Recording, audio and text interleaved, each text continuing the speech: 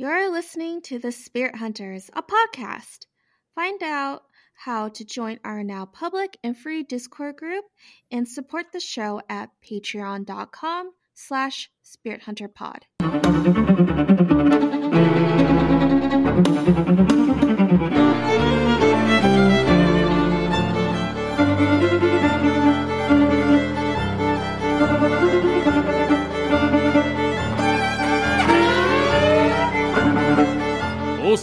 And welcome to Season 3, Episode 40 of The Spirit Hunters. This is Joe, Patrick, Hannah, and Sarah. Well, guys, it's almost been 2 years since we started covering the Chimera Ant arc. Oh my god, it's been so years. damn long. Yeah. Smells Like Kid Nutrition came out in early October of 2021. I want to remind you that means it was probably recorded in late September. I'm looking at the calendar right now, and it is September 25th, 2023. This podcast is teething. I mean, no, this season is teething. This podcast is 5 years old now. This podcast is in the terrible, Twos? Terrible fives. This Time podcast is is just about a to construct. Yeah, explode. no. Time is a flat circle. Actually, no, this podcast is about to start kindergarten, if not has started kindergarten. Nice. Well, last time, Meruem finally remembered Komugi, much to Shiapoof's dismay and Welfin's hair loss. They were able to have their final moments filled with love and Gungi. Live, laugh, Gungi. I need to get that for my house. This time, it's all life-changing road trips, tearful reunions, and tense hospital waiting times on the next episode of ER. You better get ready. Honestly, that sounds like my my last family vacation. Let me tell you about my new telenovela. Wait, Patrick, I just realized I don't know your Portuguese family's last name, but like I was about to be like, oh, tell me, and then we'll make a telenovela title that I'm like, I'm asking you to dox yourself if you are okay with that. Don't do that. Almeida. Wow. Okay, never mind. That's not going to dox you because that's literally every Portuguese person's last name. We're good. We actually did a podcast with a Portuguese guy a couple Portuguese guys for a podcast on the Saturday in Portugal, and one of their last names is also Almeida, so that's kind of funny. I thought you were going to say like two of them were, and the other one was Martins. I was just like, fuck me. I should forget who the last one is, or what his last name is. No, but it was kind of funny. It's like, oh yeah, it's my last name too. It's like, hey, so it's like 90% of Portugal, so have fun. Nice. Well, with that in mind, Patrick, take it away. Already, we are doing the final episode of the Chimera Ant arc, episode 136, Homecoming and Real Name, or in Japanese, Kikyo to Homyo. Hopefully I said that right. Originally released in Japan on July 2nd, 2014. Happy birthday, America.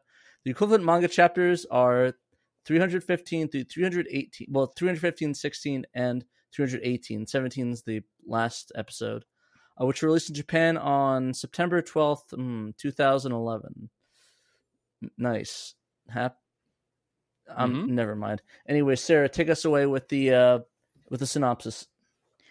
Okay, so we start things off with that the king is dead, and so the battle between the ants and the humans is finally over. So now the GYRO and the NGL, they're under provincial rule of the International Security Agency, which I guess is like their version of NATO. Yeah, I'm not clear if it's UN or NATO, because like, man, well, I really wish I had read further, because they definitely get a lot into what the world government structure is like in the saga after the anime ends. Are they gonna split New GYRO into 4 different parts then? And then it gets split between 2 different powers, and then they build a giant wall between it, and then it stays up for like 80 years. Yeah, it's really weird when the next president of the Hunter Association says, Mr. What the fuck is that one? Well, yes, I know, but I was trying to think of like what's a Russian guy? Grabowski. Mr. Benolanov, tear down this wall. Well, that's a good guess, Patrick. What actually happens is that the 3 GYRO gets split all their assets are split evenly between the 3 other nations of the Mittene Union, and then they all decide to govern the land jointly. And then the NGL is given over to the Hunters Association jurisdiction, where they decide to call it a nature reserve, with under the pretense of so that way they can control and keep any potential maybe surviving ants underneath their rule. So essentially, Uskarto and the NGL are pretty much cease to exist, and the rest of the 5 million surviving citizens are now effectively refugees. I always thought that was crazy. I was going to say, I just want to point out the last large tract of wilderness that we know the Hunter Organization, the Hunter Association maintained is the Millsy Wetlands, where the Hunter exam took place. So, yeah, them owning dangerous places and just letting people into them, not that crazy. So we'll see what happens with this. Yeah, I'm just concerned. Like, imagine, like, you're living in your house, your country, and it's like, oh, these ants attacked, and now you're no longer a country. It's like, cool. I'm glad this country I was up for all these years are now non-existent. My favorite. Hey, man, if we're going with my thesis that this is, a commentary on many things, but World War II included, that did happen to a lot of countries. Oh, it is funny. Imagine, like, I just think it's really weird, like people being born, but their country of origin where they're born no longer exists. So you see like, Yugoslavia, or was it Czechoslovakia, or East Germany. I mean, Yugoslavia is on there too. What do you mean? Yugoslavia doesn't exist. Oh wow, I didn't realize that. I forgot. It's a bunch of other countries. Dang, I just think it's crazy. Imagine being born in Germany. It's like you were born in the 30s. And it's like you had like 4 different country name changes between them. That's kind of insane. Yeah, such is how the world has always been.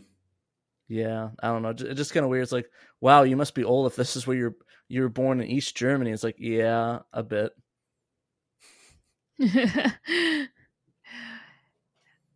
All right, so next we see what the ants are up to.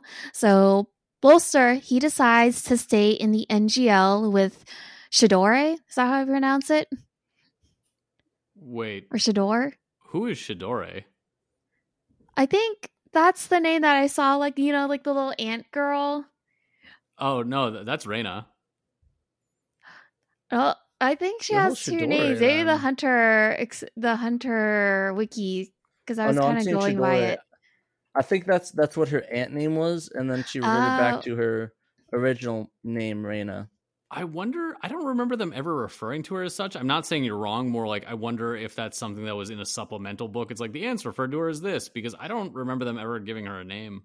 Yeah, I think she was always just never referred to directly. I guess I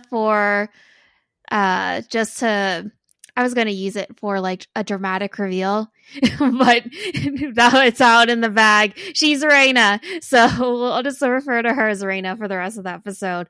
So anyway, he decides to say... the other ant. No, we'll get into why there's this confusion, but that confusion's on purpose. Yeah, so he decides to stay with Reyna and the NGL instead of going with Wolfen, who's going to go search for GYRO. He figures that, well, I don't remember my past like you guys. I was probably just like a regular dude who lived in the NGL and didn't actually work for GYRO. And then he also points out that Reyna's more like Welfin and Hina in the fact that she remembers her past, but she doesn't speak because she's probably was a little kid when she transformed. So the 2 part ways, with Wolfen saying GYRO's traditional goodbye. In the dub, which was the version I watched, it's just don't die until you're dead. Do you guys remember the song "It's My Life" by Bon Jovi? Yes. Never heard of him. Well, it has a very important line that I am now wondering if this is a coincidence or not. It probably is. But there's a line in it that just says, "I just want to live while I'm alive," which, kind of the opposite of this, but you get the idea. Yeah. Oh no, I thought you say the reference like Frankie said, "I did it my way." You know, the Yeah, why classic not? line. The classic line in Hunter x Hunter. Mm-hmm. You know, I actually didn't get that reference till years later. I was like, who's Frankie? He's like, oh, I get it. I did not get that at first. I think he also in that song refers to Tommy and Gina from No Easy Way Out, but refers to them intertextually in this song. Huh. Yeah, the Bon Jovi verse. That's a topic for another podcast. That's going to be our next cast, Pod Jovi. Yeah, John Pod Jovi. Yeah, exactly. John Pod Jovi, the ultimate podcast for John Bon Jovi fans. It'll just be our most New Jersey podcast. Exactly. And we'll do a potty Joel after that. God damn it. Right. And so we see Welfin, Hina, and Bizeth. They head off in their basically go off on a life-changing road trip to Meteor City to find GYRO. And, you know, all of them are pretty much very optimistic, hopeful for the future. Even Bizeth, he's just a regular human and now is like an internationally wanted criminal. But he's like, you know, whatever, I'm going to go with the flow. You know, life happens. He's legitimately a war criminal, and the other two of them are hoping to go to a den of scum and villainy, and one of them hopes to find his old mob boss reconstructing their empire. This is like bizarrely happily portrayed for what it is. And I'm just imagining them walking. It's like the one bar from the SpongeBob SquarePants movie. It's all these like rough biker dudes. It's like these ants just walking and some like politician. Oh yeah, them just being like, "Oh wait, what is it? The Salty Spittoon? Is that it?" No, Salty Spittoon's that's the TV show. I forgot what it was. It was when they were trying to find the crown of the king, and they walked into this like biker bar. I've never seen the movie. It's pretty good. It's actually a really good movie. At least I thought it was. David Hasselhoff shoots them into the ocean with his chest. It's Nice. pretty sweet. It's just reminding me, the way you describe it reminds me of, did you guys watch Family Matters? Yeah. Yeah. There's an episode where Urkel and Eddie try to join a gang because I think they're trying to like find something out about it to like find out who hurt their friend. But like Urkel, to show why he should be in the gang, they're like, "What makes you so bad?" He's like, "Sometimes I return the videos without rewinding them." This is one of those things that I remember from like young childhood where I'm just like, I wish I had a different memory, for like a more constructive memory than this one. But yeah, I'm imagining it like that. Bezos like, I actually committed a massive genocide. I left 5 million people as refugees. All of a sudden you see them all cheer and just give them high fives. Yeah. Oh, it's like, badass, dude. That's sick. Yeah. I've only killed 300 people. You killed 5 million. Hell yeah. Yeah, they like made them into like a meat orchard. I don't even know what that is. It's a weird term, don't you guys think? Anyway, badass. it's like they just imagine in their head just like a mess of like meat all over the place, just blood and guts. That's so sick. Yeah. Yeah. So they have a very positive ending for being quite terrible. But you know, it is what it is. And now we then show Bolster and Reyna. They appear at her old village where people understandably freak out at the sight of them. But Bolster is able to convince one of the villager ladies to hear him out, that he doesn't mean any harm and he only has a question to ask. We then cut to Hruna, who is Reyna and Kurt's mom. She's in her home, still grieving for her kids. The door suddenly opens to show Reyna, who Hruna immediately recognizes. It's a very tearful reunion. I watched this episode twice. I'd cried twice.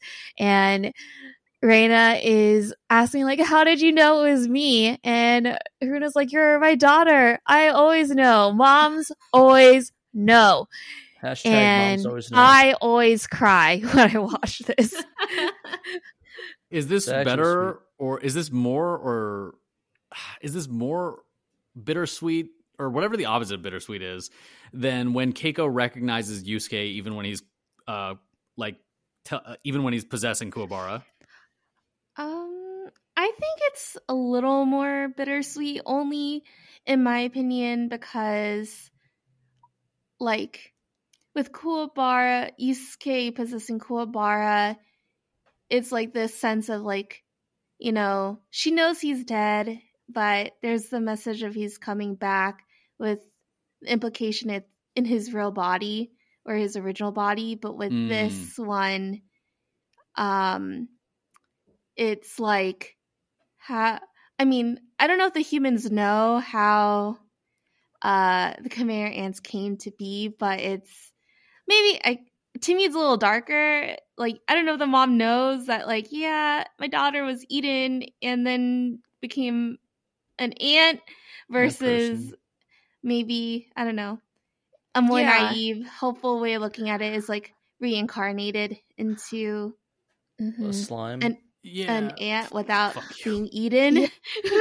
Well, I think to expand what Hannah said, I do think it's more bittersweet. And what really stuck out to me about this scene was the fact that both Reina and her mom apologized for things that were out of their control. And I think in contrast to what happened with Yusuke and then him and being able to possess Kuwabara and Keiko recognizing him, it was always Yusuke's death was seen as something that was preventable, but he did it to save a life, so there's like a noble sacrifice within it. While with Reina's death, it's like inherently tragic and unavoidable and out of anyone's control, yet both of them felt like they were responsible for it for whatever reason. So them being able to finally see each other and realize that, be able to say sorry and ask for forgiveness, even though it wasn't necessary, that led to being able to heal together. Mm-hmm. Yeah, and I think more of the Yusuke and Yusuke Pitsing Kuwabara is more, it was more played off for like laughs in a way. Like, it was more of a jokey thing, but while this one is more like a serious, like, oh my god, like just heart-wrenching scene, you know? I think it starts off as a jokey thing in the Kuwabara thing, because like he, you know, says like nice skirt or like nice underwear and then like grabs her butt, but then she says, you know, in a thousand different lives I would always know it was you. And like that's still pretty tearjerkery, man. But like, yeah, not the same way.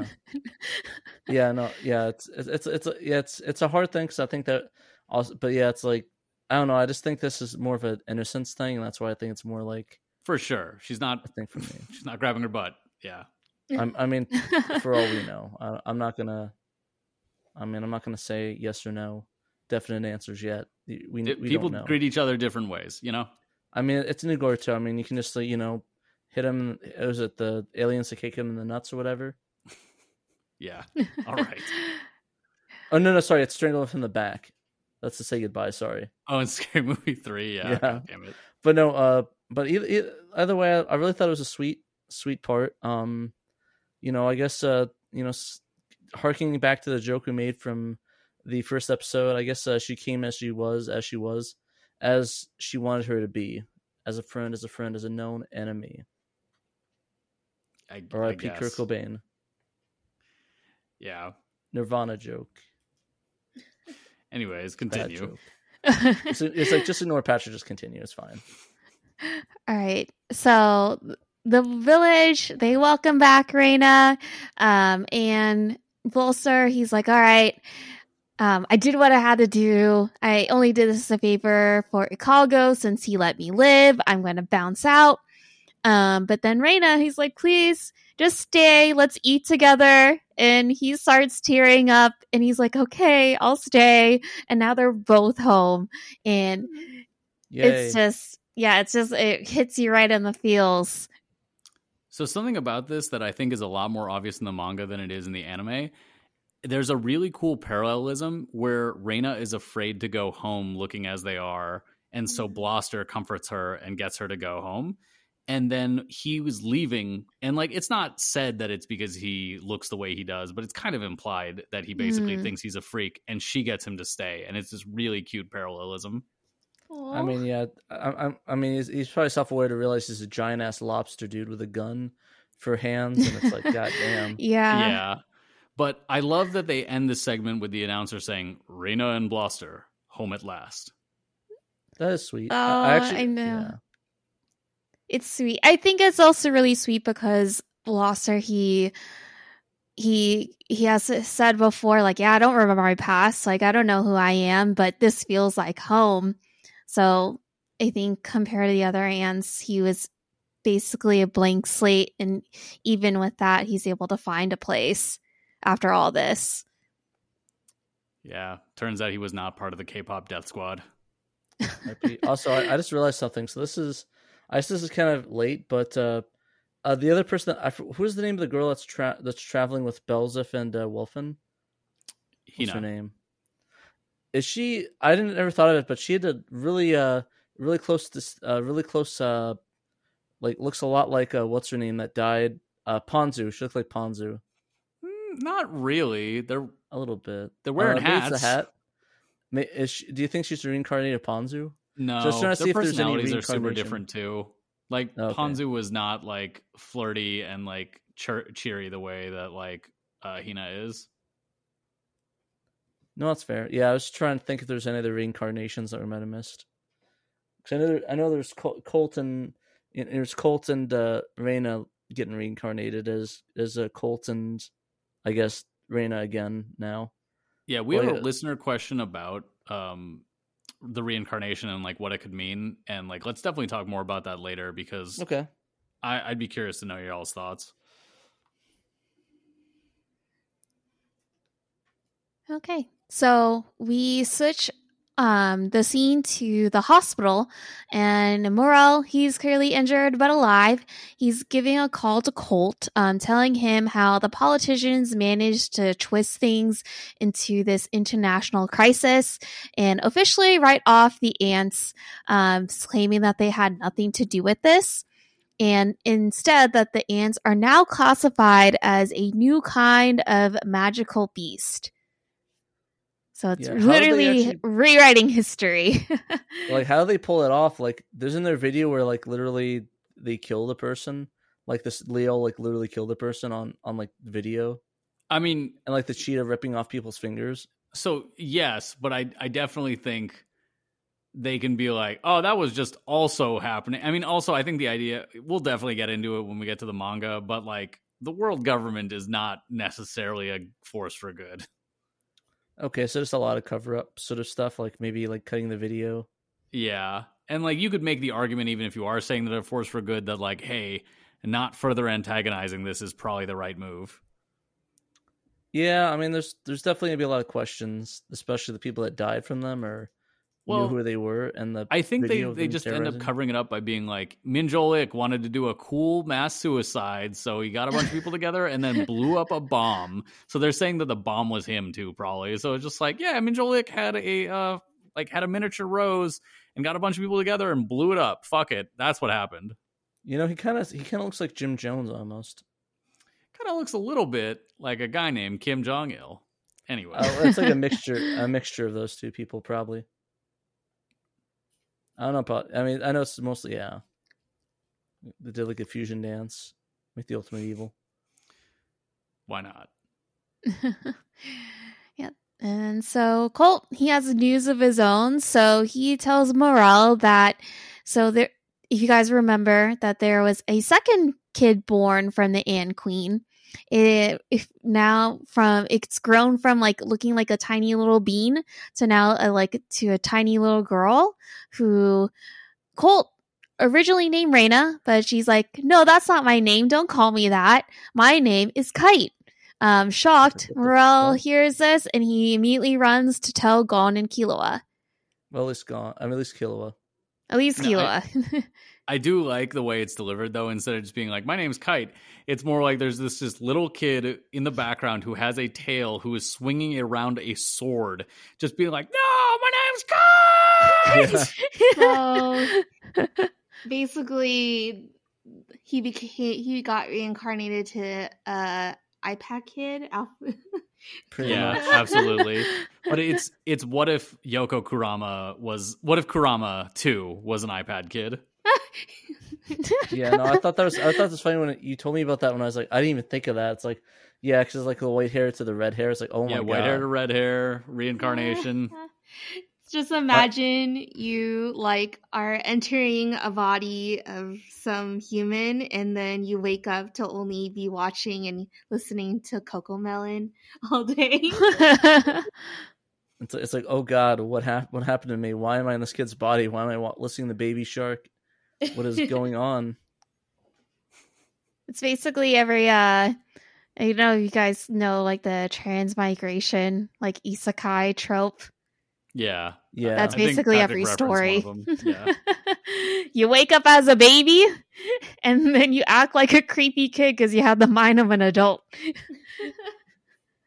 Yeah, I'd probably play it incognito if that happened to me. Just be like, yeah, I'm definitely a kid, all right, and just like pretend to be, because it's like, I don't want to freaking anyone nobody would believe me. So it's like, why would I even do that? I've definitely had thoughts about what I would do in that situation, because I'm like, oh, people are like, oh yeah, I could change the course of my life by not revealing what I know and just kind of like being in the same situations. And I'm like, that sounds so tedious and so sad and so just long and boring. I'm like, I would rather just tell, my family who I am and just speak with older relatives who I didn't get to know better, and like, talk with them and actually get to know them.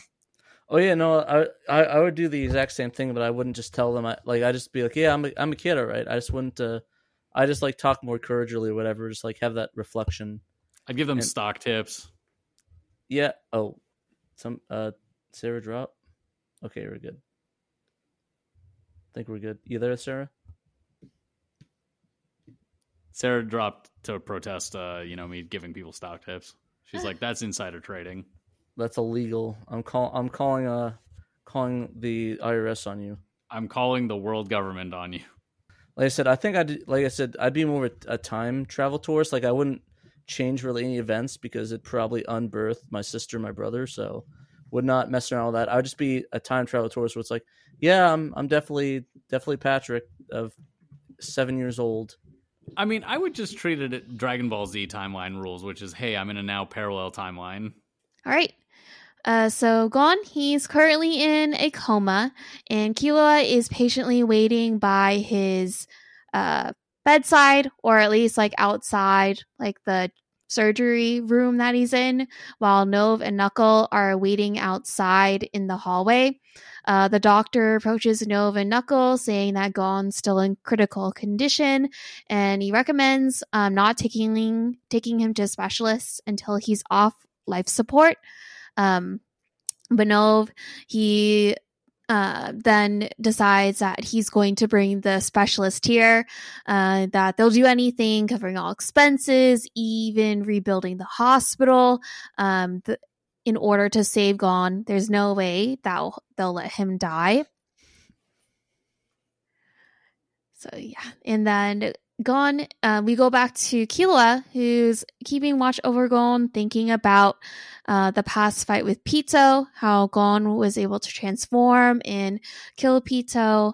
He thinks about how Gon had asked him to come with, but he wasn't sure if it was as an order of a teammate or telling him as a friend, and that Gon is always running ahead of him while Killua is left behind to clean up afterwards. Killua promises that he's going to keep doing this, but this time he's going to make Gon better and then make him apologize. So accountability, healthy relationships, guys. I was going to say, yeah, this is like, I can fix him. No. This is actually something different. This is the resolution of codependency. This is someone basically saying, like, I will fix this one last time, make you apologize, and then we're going to be more even about this from now on. Yeah, because it seems like it was all about, like, Killua has to fix himself. It's like, oh, you're going to abandon him, or you're going to do this and that. It's like, oh, well, I like literally pulled shit out of my head to be better, and it's like, can you like do that for me, Gon, please? Yeah, this is him finally learning, like, hey, maybe we should have an even relationship. Exactly. Bit, yeah. It's like you can still care for people, but also hold them accountable for things. That's what a true like friendship or relationship is like. It's got to be equal. Cue No, that's Ron fair. Mahaff, equal romance. Pour water on them and they change gender. No, I think Kilo would just short out if you poured water on him. Fair. And then, so Nov, he tells Killua that he's going to use hide and seek to transfer over a whole team of specialists and all the equipment to save Gon, asking him if he wants to come with. And then Killua's like, "No, I'm good. You can bring the doctors here while I go off, and I'm going to find a way to save Gon." And he leaves the hospital. I like the phrase that he uses, though, which is go ahead and get the doctors because he's going to need them right until I get back. Yes, if there's one thing that Killua does, he's going to fix him. He's going to do it in like the most dramatic way possible. You got to have a dramatic exit. He's literally, I'm going to fix him, and then I'm going to literally fix him.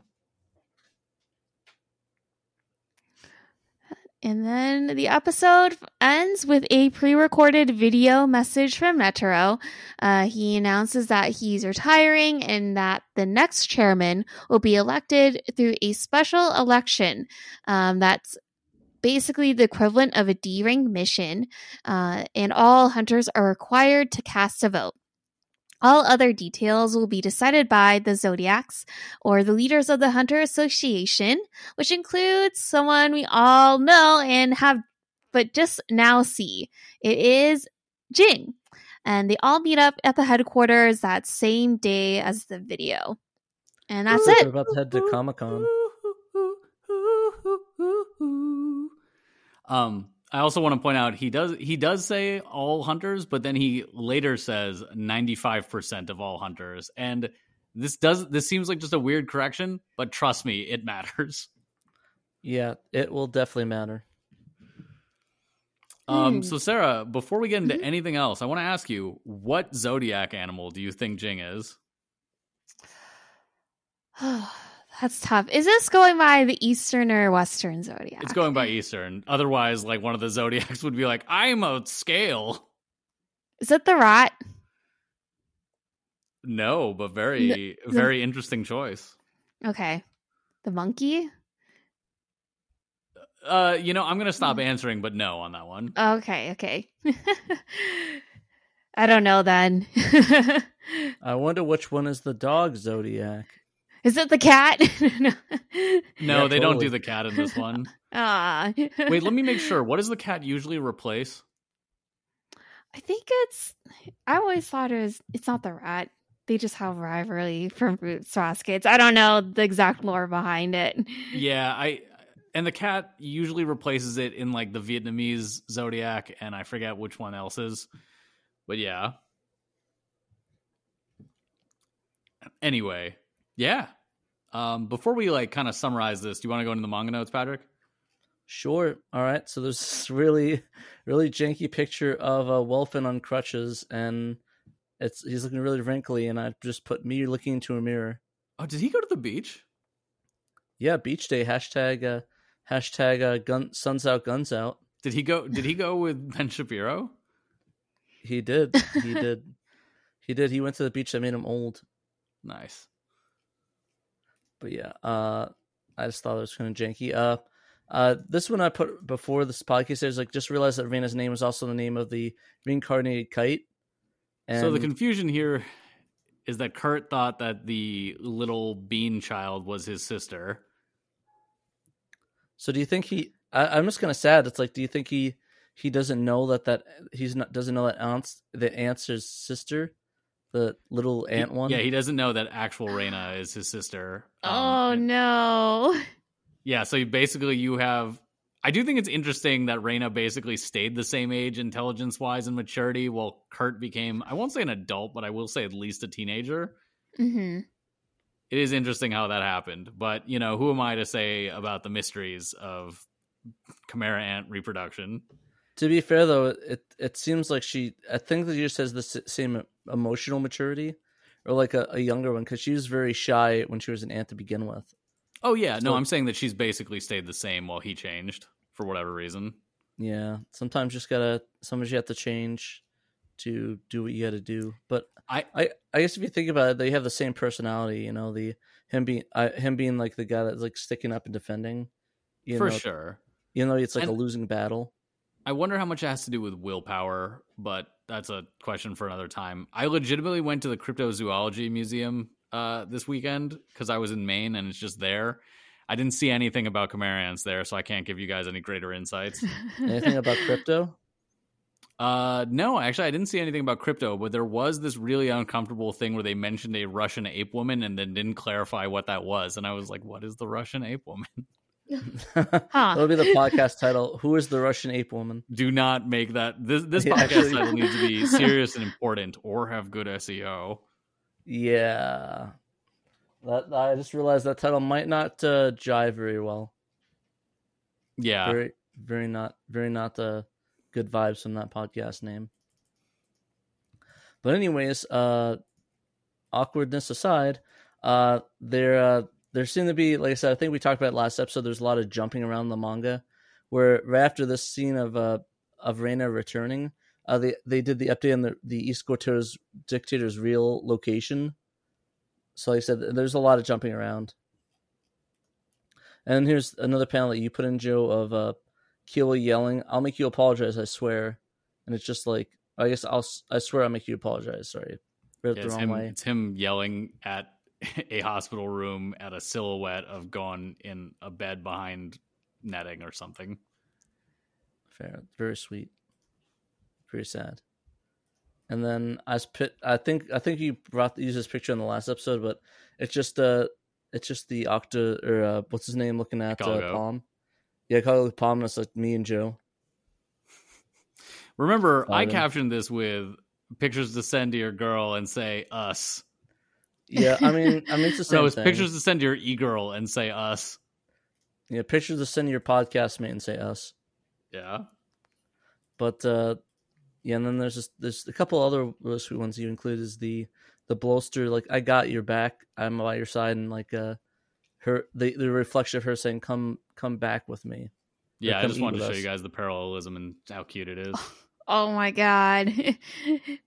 This was probably one of the most probably one of my favorite moments of this episode. I just found it so heartbreakingly sweet. It's definitely an underrated moment. Mm-hmm. Same. I loved it. I love her eyes when it's like the confused eye look when she's sad. I think the part of that's scribbles. because he doesn't want to draw compound eyes. That too. But I thought it was a cute use of that though. Yeah. Oh, go ahead. Oh, it's saying it did make her seem very like childlike, because I noticed they even did it in the anime. As soon as she started crying, they gave her eyes like the squiggly detail instead of being like a solid black. Mhm. And it kept that way throughout the rest of the episode.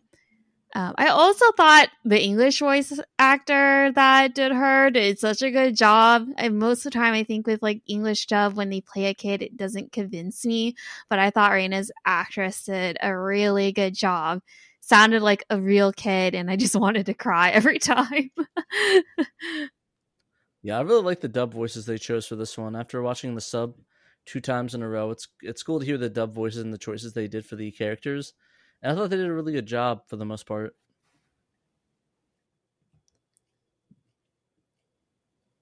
But yeah, and then the last one is so this one threw me off. Like apparently it shows my name's Kaito, and I put they're Kaito 1412, but then I realized that something I missed is that she had a tail. And I didn't see that in the episode. I'm like, did she? I don't remember her having a tail. So I looked up the episode, and she does. It's like a faint black, like it looks like a string. But yeah, she does have a tail. I did not know that. So I wish I could talk more about it, but that's going to be spoiler territory for the next part. So Yeah. Probably just wait Also, and can we talk talk about about Colt's eyes here? yeah, he's like, what the fuck?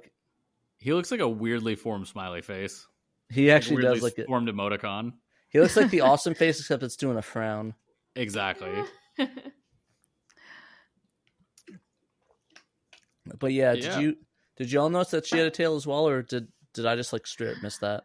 I only noticed in the manga because, like, yeah, I did not fucking notice in the anime. To the point where when you brought it up, I was like, huh, maybe she didn't. Yeah, so I thought that was kind of weird. I guess it's you're focusing on her holding the sword. It's like the classic Yeah. misdirection. That's the operative thing. You're just like, holy shit, a sword. It's like, well, why do these kids have swords? Kids are getting It's older kind of like in nowadays. Men in Black when, you know, like he shoots the little girl and like when questioned about it, he's like, she's holding a calculus book. That's crazy.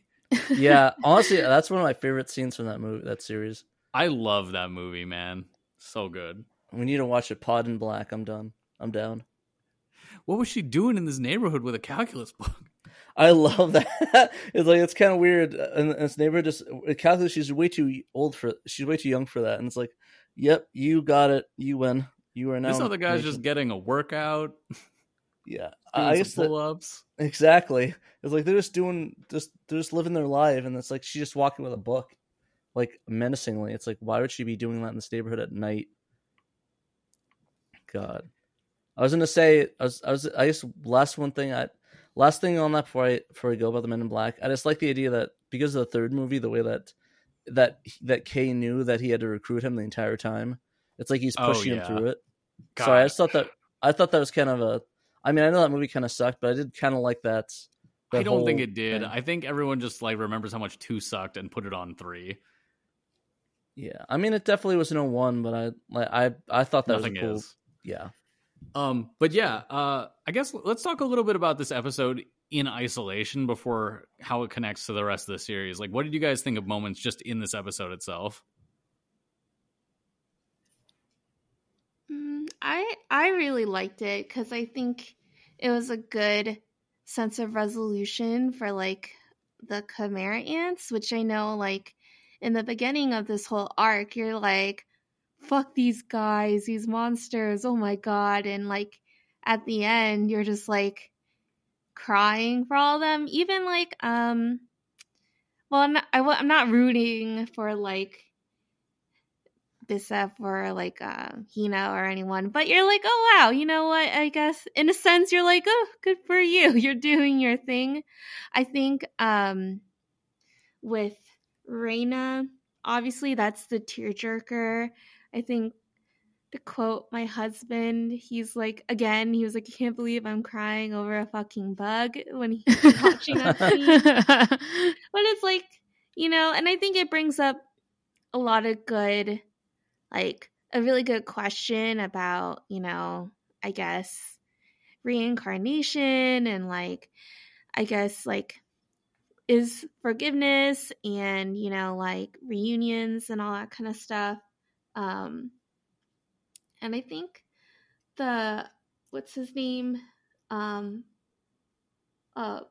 Bloster, whatever. Yeah, Bloster, Bravada, whatever you want to call him. I never liked him. So the fact that I felt bad for him in this episode really says a lot. Like, he was just such a non-character before this point. So I think that's part of why. Yeah. So it's like, you're like, dang, man, I am feeling things that I didn't expect to, especially since you would expect the previous episode to be like the emotional episode, you know? But yeah, no, I think so. That's like my opinions about it. Yeah, I was trying to think of like what a good real world parallel to this sort of thing would be, and like everything I was coming up with is just like too dark, because I was just thinking like, oh yeah, if we take this again back to World War II, I guess you could say Blaster is like a recruited native Taiwanese person to the Japanese Imperial Army coming back to a different part of Taiwan and just being reabsorbed back into citizenry. And I'm like, I guess I could see that working. But it's just like it becomes more and more of a, I think there's limits to the metaphor, is what I'm saying. Yeah, I see that. Yeah, but I do think, Joe, that it does kind of relate to really any person who, whether they were forced to do it or they were chose to do it at their own will. Just like, what do you do after you've done a lot of egregious things to other people? Like, is it their place to forgive you? But if they aren't there anymore, like, how do you move on with life? And exploring like what it means to have like a fresh start, literally, because they were all reincarnated, but also now it's their fresh start as an ant, now that they're no longer tied to fulfilling their role and meeting what was expected for the king. Yeah, I definitely think that's a good point. And like, I think the idea, you mentioned the idea of like people who lost a war and like have to, and even if they were like sort of the villains of it, finding new life and like a new purpose. And I take back what I said earlier. I actually think that metaphor kind of works, because like I was basically invoking a subjugated people being drafted into something, forced to do terrible things. And that doesn't obviate them from, you know, like their actions. They definitely still did them, and like they still did some horrible things, but like finding life beyond that, especially if people are willing to give you that chance, is a beautiful and interesting thing. No, I agree. It's definitely a giant analogy. I mean, him like having this means of a body for war, and it's like he's going back to what he believes that he used to do. It's like just the psychological scars is actually physical ones, and it's like, how does he move on? While some people move on and, you know, go back to their lives, some of them have to, you know, go try to find what they lost, sort of thing, if that makes sense.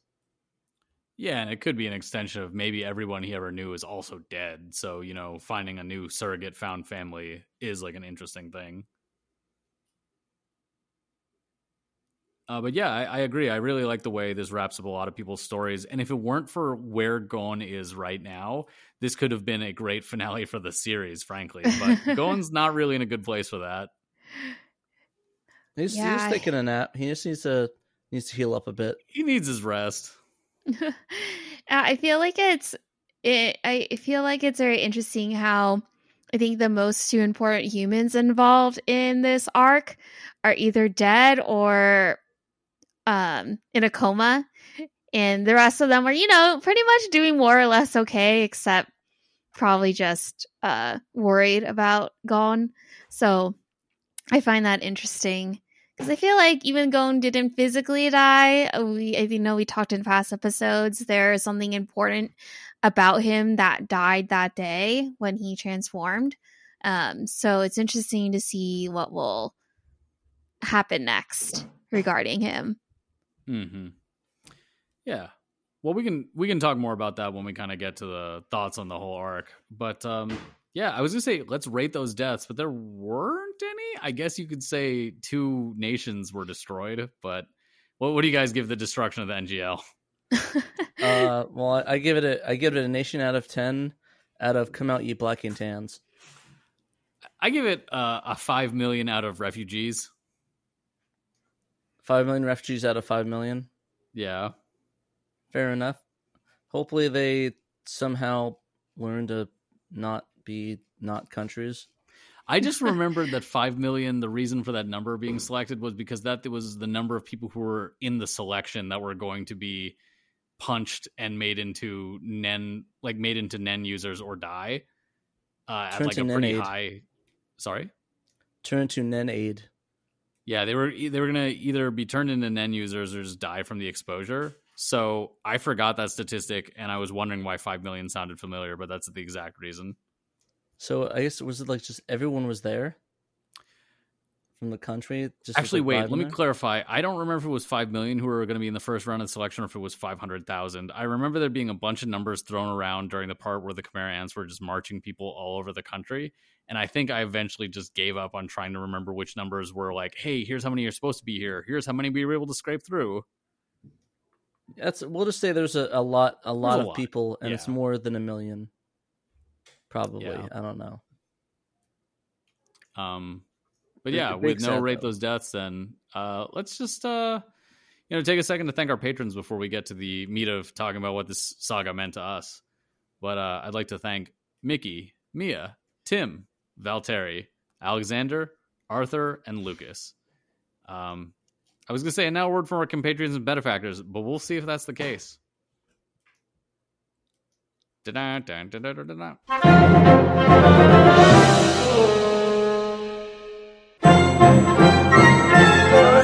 Hey, welcome back. Long story short, we have a couple things we want to do with the second half of this episode. The first of which is I'm going to go down a list of some of the stuff that we had talked about earlier in this saga and see what people think about it now. Later, we have some themes that I want us to discuss. And also, we have listener questions from listeners like you. So we'll see where this goes. But starting out, do you guys remember how different the intro in the manga and anime were for this saga with like Kite? A little bit. Basically, it's like the anime is more like action packed, where the other one's like just shows up and more is about the ants. Well, yeah, they just show up in the manga and like Kite's like, "Hey, Gon, how's it going?" Meanwhile, in the anime, like Kite just starts shooting at them. Yeah, it's like, get down. Yeah, and then they do like a whole section where he's like, "You got to destroy the ant's head." So I guess no head. Another thing I thought was interesting is I mentioned this at the time, but the country where they're doing their where they meet Kite originally doesn't become a big deal until the manga after the anime is done. But it's not mentioned, I think, as directly in the anime. So it's kind of weird that it came up at all. Like, it's basically where a lot of the people who are in the current manga are from. I mean, yeah, that's fair. I guess they just forgot about it. I don't think they forgot about it so much as like, I think Togashi remembers it 100%, but he just hadn't made it a big deal by the time the anime was made. Yeah, it's probably I think it's like one of those situations. Yeah. No, exactly. So I also remember a time in the manga where one of the guys on Pokel's team gets fucking decapitated, and as he's being decapitated, he says something with his text box upside down because his head's been spun over. That's actually pretty funny. It's fucking metal. Let's see. Do you guys remember Ramit? That fucked up rabbit. Okay, he was a big fucking character for the beginning of this arc. He showed up a bunch of times and was like instrumental in Gon and Killua's growth in a way that like we just totally forgot about because he was at the beginning of this arc when nothing else was happening. Yeah, honestly, I love Chimera Ant, but like the beginnings of the arc, it's really hard sometimes. Like it gets really slow at some points. I don't think the beginning does. I think like the first quarter is very action packed.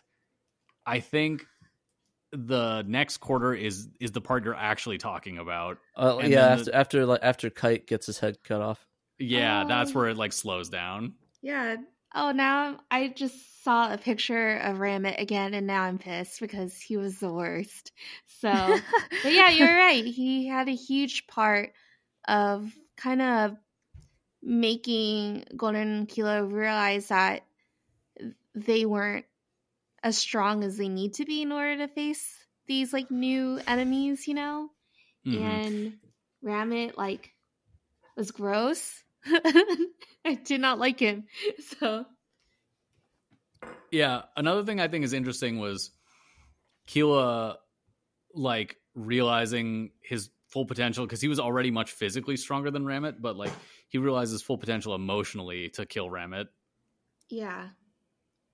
And so like Ramit's actually like really core to a lot of Gon and Killua's development, but just like does not come up much as a plot force. If you guys remember, we also did some research into ants and termites, and there was some discussion about how like there's a situation where colonies can sort of collapse and then different ants kind of go off and do their own thing and try to start their own colonies. And this doesn't really happen in large colonies, but it can happen among ants. And so I think this may or may not have been some of the basis of like some of the stuff that happens before the king is born, where a bunch of the squadron leaders go off to try to do their own thing. Yeah, I mean, a lot of them die, but the one I'm wondering about is the guy that went to the ocean? I forgot who it was. Like he just like fucked off into the ocean. We never heard from him again. I don't know who you're talking about. There's one of the ants, like when they separated, he just like walked into the ocean. I'll believe you. I just don't remember what the fuck you're talking about. Let's see if I can find it. Basically, it was this one ant that pretty much just walked into the ocean and just like, it's like, I'm gonna have my own mate and stuff like that, and just walked. We're like, I'll have to figure it out. Are you thinking of that meme of those two mammals? One of them's like, I'm gonna feed in the ocean. The other's like, don't, my brother. It will change you. And then the next frame, it's like 50 million years later, and it's like a whale just going. Woo! No, I mean, that is funny though. I'm just trying to find out. It's when it was one. Gosh, wish I could remember what it was. One of the Chimera ants that just like it was when they all split off. It's like Leo went to do his own thing. The Spider Woman went to Meteor City, and there's another one that just like went into the ocean and just like made his own colony, or whatever. It's like, and that was like it. You know, if that happened, then I guess maybe there is like a colony of like inferior Chimera ants doing their thing. But yeah, that's interesting. I'll have to look it up. But hopefully, I'm not crazy. I'll have to see if I can find any number. Yeah. Oh, are you talking about the guy who was like a Cthulhu-looking dude in like a Dom Daddy outfit? I think it was the alligator dude. Maybe that's what I was thinking of. The alligator dude. I thought an alligator got killed at some point, but I don't remember. Anyways, you might be right though. I'm just trying to figure out what the heck was it. So I also forgot about the suggestion that eating the NGL underground members is a big part of the reason the Chimera ants may have turned out the way they did. Like they basically say like, oh shit, they ate a bunch of like drug overlords. Maybe this will be bad. That's pretty fun. That sounds like a plot point to Baki. It kind of does. They also, I forgot that Gon uses scissors as a technique like once and cuts that millipede dude in half. Yeah, maybe it might just be like the one of the ones that just doesn't have its uses or it's not as effective. Kind of like SSJ3 too. Huh? He could have also been killed off screen too. That too. Like I don't know why this doesn't use the scissors. That's the only thing I think is like it's just not as useful. It's kind of like how SSJ3 is not used because it's not as useful when you can just go God. Yeah. If that makes sense. Yeah. No, so then I also read up on a part where the survey team mentions how the Chimera ant life cycle works. And they talk about how the king would inherit the royal guard from and the squadron leaders, and they will report directly to the queen. But the squadron leaders will report directly to the queen. The queen would remain in the castle and occasionally give birth to more kings. The kings would then breed with different organisms, creating more queens, and the cycle continues. So this kind of brings up like, I guess you could make the argument that the kite like Chimera ant that exists now is a king, what up king type territory. But also this leaves the possibility of them starting basically like another Chimera ant like hive, because apparently the kings are what propagate a new hive while queens kind of continue an old one. But it does mention that it would be with different organisms. So like, we never really got to see that. And, probably that's a type of manga that would be written by the other Togashi brother. That's fair. Yeah, I mean, you never know. I don't think this might be the last we hear of ants, possibly. No, then it will be A Bug's Life. They'll be released simultaneously. But it's fair. Hopefully the ants one would be good, but yet better than the Bug's Life one. Yeah. So then, do you guys remember Gon killing that armadillo in cold blood in a way that like Yusuke would have like had a whole episode regretting killing a dude for? And Gon's just like, nah, who's next? I don't think so. Yeah, Gon, like there's like that armadillo who's like, I like running into people's stomachs and grinding them up and making them shit themselves to death. And then Gon's like, well, guess what? Get shit on.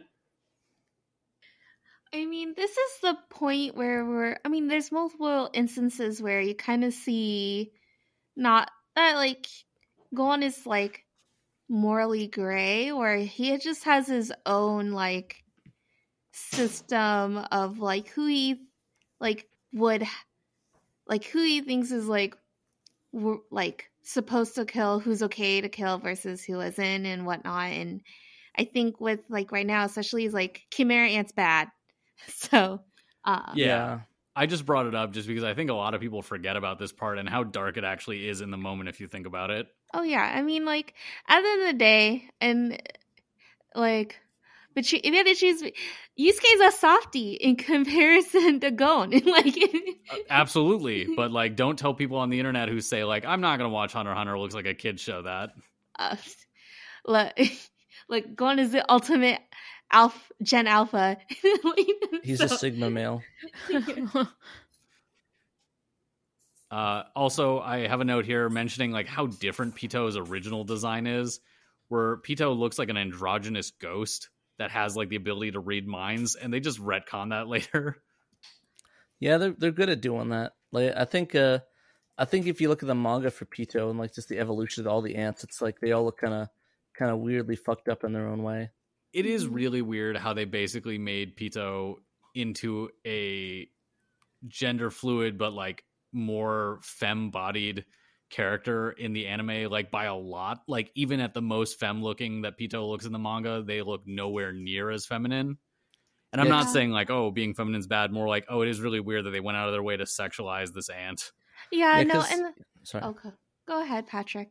Oh no, I was gonna say that I just want to ask real quickly for everybody is like I forget if it was the manga or the anime or vice versa, but they like made made Pito have more of a feminine body in one or the other. I can't remember if it's in the anime for sure. Because like when they do that part where Pito is jumping across the screen and they show like the silhouette of their like body form without clothes, it's just like, wow, you just made that a fully like wide hipped, like chested individual. Yeah, Joy is just looking at me over the screen, just like kind of like, what are you guys talking about right now? Well, yeah, that's I think one of my biggest gripes with like the character designs and I think it's especially now comparing the manga to the anime is just like when you have a monster, if they're gonna be like females or femme presenting monsters, of course they have to be way more humanoid, because they had to be sexually appealing. I mean, with the exception of the queen. Yeah, I'm sure even then. But anyways, like they're the scorpion Khmer ant girl, Hina, and then like Pito, who's like femme presenting, it's like okay, like I mean, how many humanoid like male Khmer ants are there? There's Shiapoof and UP-ish, Colt-ish, but even then, like, you know, not like that very like monster looking built body versus like Hina, who I just thought was straight up human for the most part. Yeah, with just a hat on. Yeah. It's like I'm an ant, I got a hat. This cool little hat. I think Sazan is the only one that I'm like, I see what you're saying for all of the females, with the exception to Zazan, where I'm like, I'm pretty sure there's something way weirder here going on gender wise, because they turn from like this very femme presenting, like ultra femme presenting character who impregnates people with their tail to then like an ultra masculine looking character who no longer is able to impregnate people. And it's just like there's a lot going on there. Yeah, there's quite a bit. Like I think I think for the most part, I think if this was made or dubbed like maybe 10 years later, I think we'd see more them go more to a femme neutral, a sort of a more non-binary body shape like Togashi did.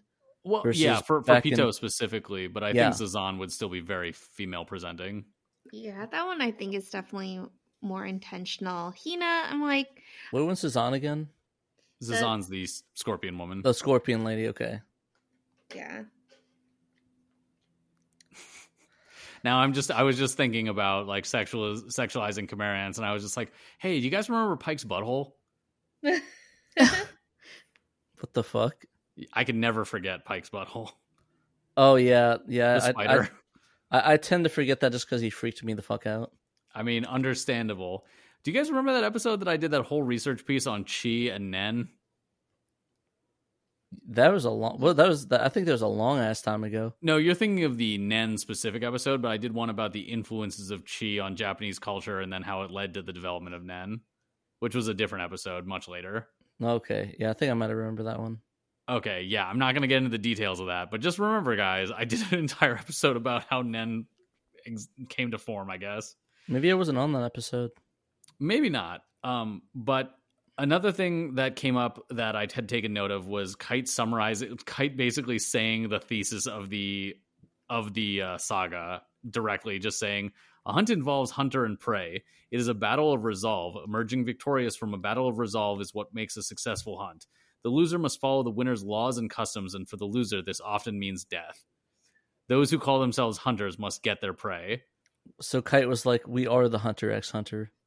I mean, yes, that's literally what this was about. And it was a statement about humanity. It was a statement about the Hunter Association. It was a statement about competition between species. It's interesting just hearing it laid out so directly once again, now that we've reached the end. Had to get that thesis out there. Another thing I noticed while going back through our notes, do you remember the Gone You Are Light scene? Yeah, Light Yagami. I remember that. God damn it. Yeah. But that scene is so different in the manga and anime. In the anime, it's played very like hopefully, while in the manga, it's very like, yeah, we know Kite is dead, like super ultra dead. He's not coming back. So they like have such completely different tones. It's like, dude, he's like ultra dead, dude. You need to. You're like Pollyanna to the 20th degree. Yeah. I totally forgot that Bisky had come to train Gon and Killua again. I like that scene. That's one of my favorite. I like ones. it too, but I had forgotten entirely because it's during the like quarter of the saga where like not much happens. Yeah, it kind of was like Kite. She was like, "Yeah, you're gonna abandon Gon if you don't like shape up." And then he like found, "Oh, I have a needle in my head that makes me do these things. Let me remove it." Yeah, and before anyone talks about that needle being a Deus Ex Machina, we talked about it on the episode, but like I think the needle is both real but also a metaphor for, like Illumi and his parents' abuse. Exactly. Like we talked about it because I figured it was like, oh yeah, I didn't think it was an actual needle. I honestly, the whole time I thought it was pretty much just him imagining it, and there was just like a long drawn metaphor of him breaking that cycle and breaking that training. And I thought that's what it meant. Like it wasn't a physical needle that was there, but some people may see it as a physical needle. I mean, it could also just be a Nen needle if we want to go like that. It is both metaphor and real. That's fair. I mean, I can compromise with that. So another thing that's interesting. Do you guys remember in the manga Crollo reading Bobobo? That was weird. And then Bisky reading the pornography. Yeah, Bisky's straight up looking at porn where a woman is reaching around a guy and like holding his dick. I mean, classic. Bisky's got some good taste. Yeah. The guy looks suspiciously like Hisoka. Oh my god. Like hair down Hisoka. I'm not joking right now. It actually does. It actually did. I remember that. It's called a Hisoka Hustler. He actually publishes it himself. Exactly. Oh my god, Hisoka has an OnlyFans. Oh god. Only Nen. Nah, we can probably come up with a bet. I don't know. Do you guys want the bungee gum special? Oh god. The pages are held together with bungee gum. Anyways, so another thing that's interesting is when Gon asks Knuckle why he became a beast hunter, because they kind of go into the whole detail of like, Knuckle wanting to like save everyone, but his beliefs being challenged about that during the invasion. And that's something I totally forgot about.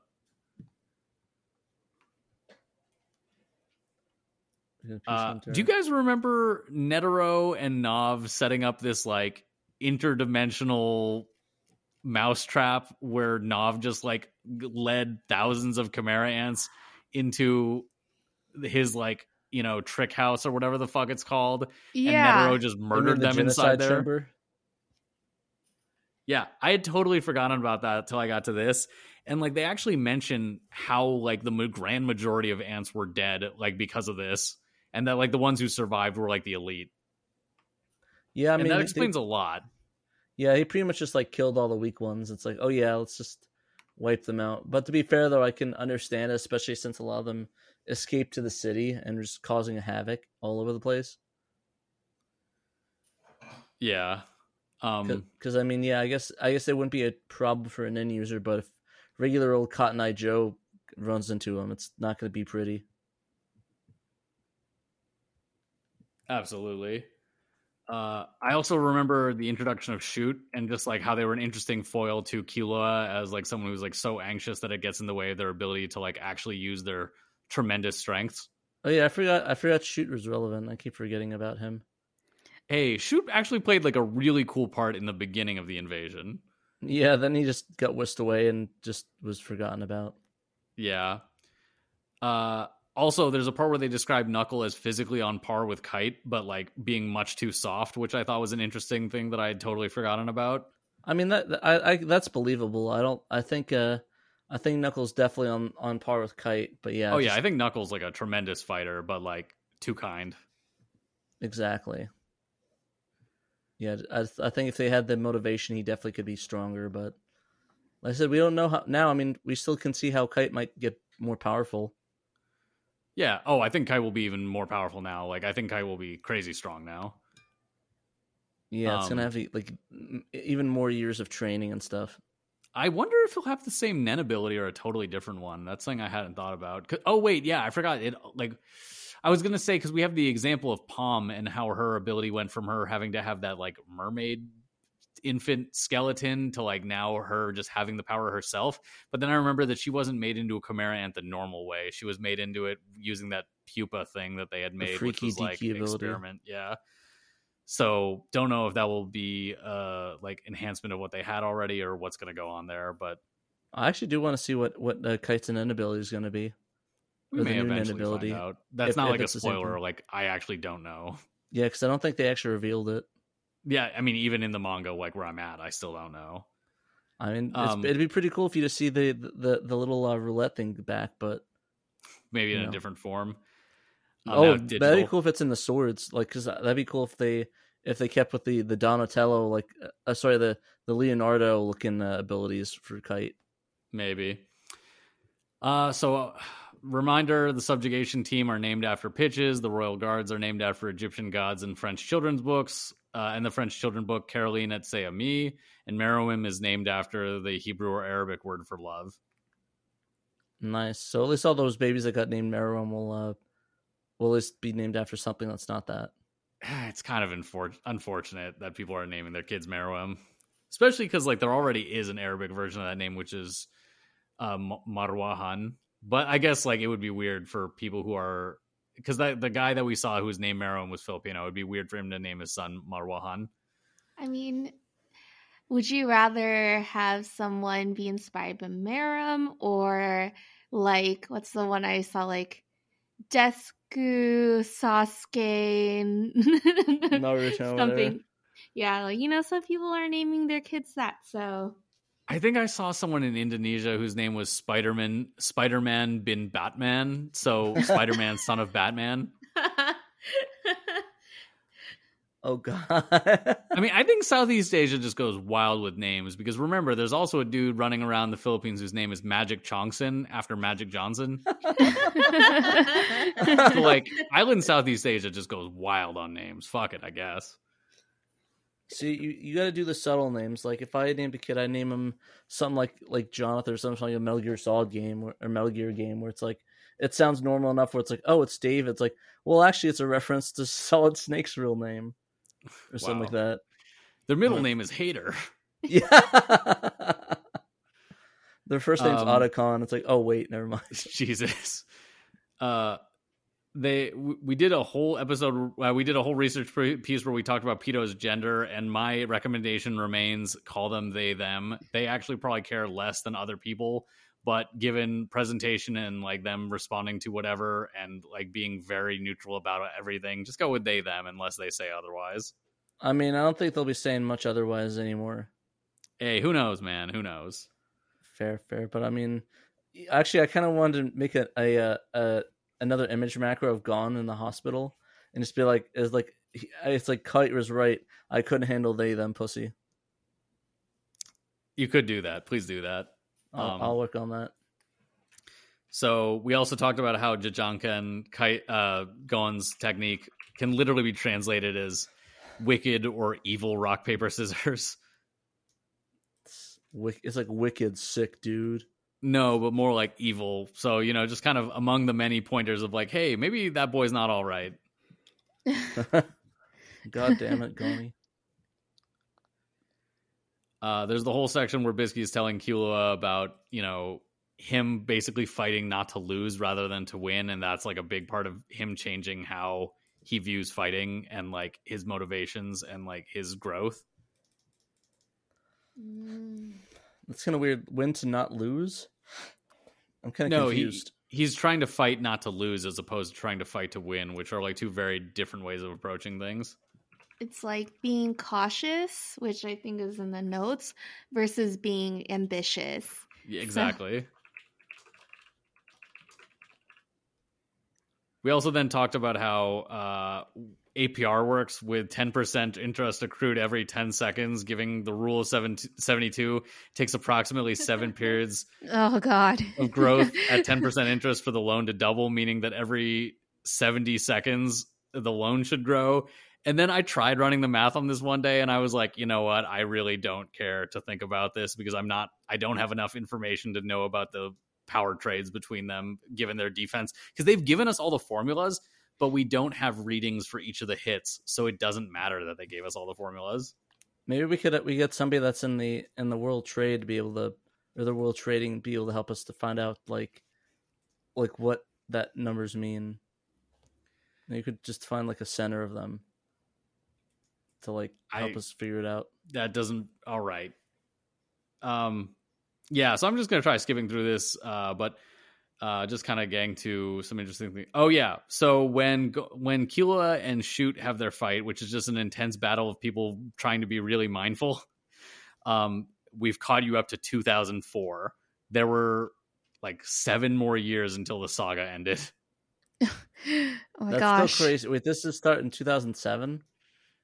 No, I think this thing started in 2004, and it didn't end until 2011, if I remember. Jeez, from like middle school to like all the way till like my freshman year of college. Yeah, it's pretty crazy. I'm trying to see what else is of note or interest. Oh yeah, we talked about the idea of the ultimate life form and like what that would mean and how like it means different things in different contexts, but how like clearly Meruem is a play on Cell from Dragon Ball Z, in addition to like any number of other things like Cars from JoJo's Bizarre Adventure, stuff like that. Frieza, stuff like that. I think less Frieza than like say Cell, both visibly and also in terms of like their composition. I guess it's fair. I don't know. He kind of came off more of a Cell, at least Cell like mannerism. Sorry, Frieza mannerisms, just like with the arms crossed and stuff like that. Yeah, at least to me, just like the arrogance, I guess. Yeah, so the arrogance like, is like visually, it was like Cell and Frieza had like a baby. Yeah, that's because a good I think analogy. Yeah, Meruem has like the coloring, and I think more of the attitude of Cell, but he was very like round the way that Frieza was. He's like a lot of circles. Yeah. Not so many points compared to Cell. and more of just a quiet person. Like quiet and brooding. There's also the question of how close the Mitene Union is to the Meteor City, because like remember Ants went there, and also Bizef and them are gonna go there, so that road trip might actually just be like a day. Like I don't remember where it is, but apparently it's not that far. Just gotta put on the mixtape and just like go off to the wild. Yeah. There was also an episode where I did math calculations that showed that Killua was already much faster than Cheetu before using Godspeed, as demonstrated by his ability to register where shots were coming from at a distance. Wow, just a regular Goldo. Yeah. I have a bullet point here that just says fish incest, which I'm not going to elaborate on. Oh, boy. Oh yeah, I remember that. The Folgers fish incest commercial. Fish chest, my favorite. Yeah, the best part of waking up. There's a section of Gon meeting Melioron and Killua befriending Ikalgo. And basically this kind of is the end of the preparations for the invasion, because, Melioron's basically like, yeah, since we can turn invisible, how about we try assassinating the king? And then it just goes to like the rest of the saga. And that's all I really wanted to recap. I just kind of wanted to get us to a point where we remembered stuff that we would have forgotten because we've been covering this for 2 years. Yeah, there's quite a lot. I mean, well, there's so much more to the arc, but the other stuff I think you'll remember better because it was invasion prep and then in the invasion. Yeah, there's just so much stuff. Like, I mean, it's crazy how long this arc's been going on. Yeah, so we have some sort of like themes here that I want us to talk a little bit about before we go into questions from listeners. But something that was brought up, I think we brought up multiple times during the series, is that a big theme of this section is Gon and Meruem sort of moving opposite directions between man and beast. And I wonder if you guys have any new thoughts about that now that we've reached the end. I think it's kind of funny that like you bring it up because I didn't really think about that too much.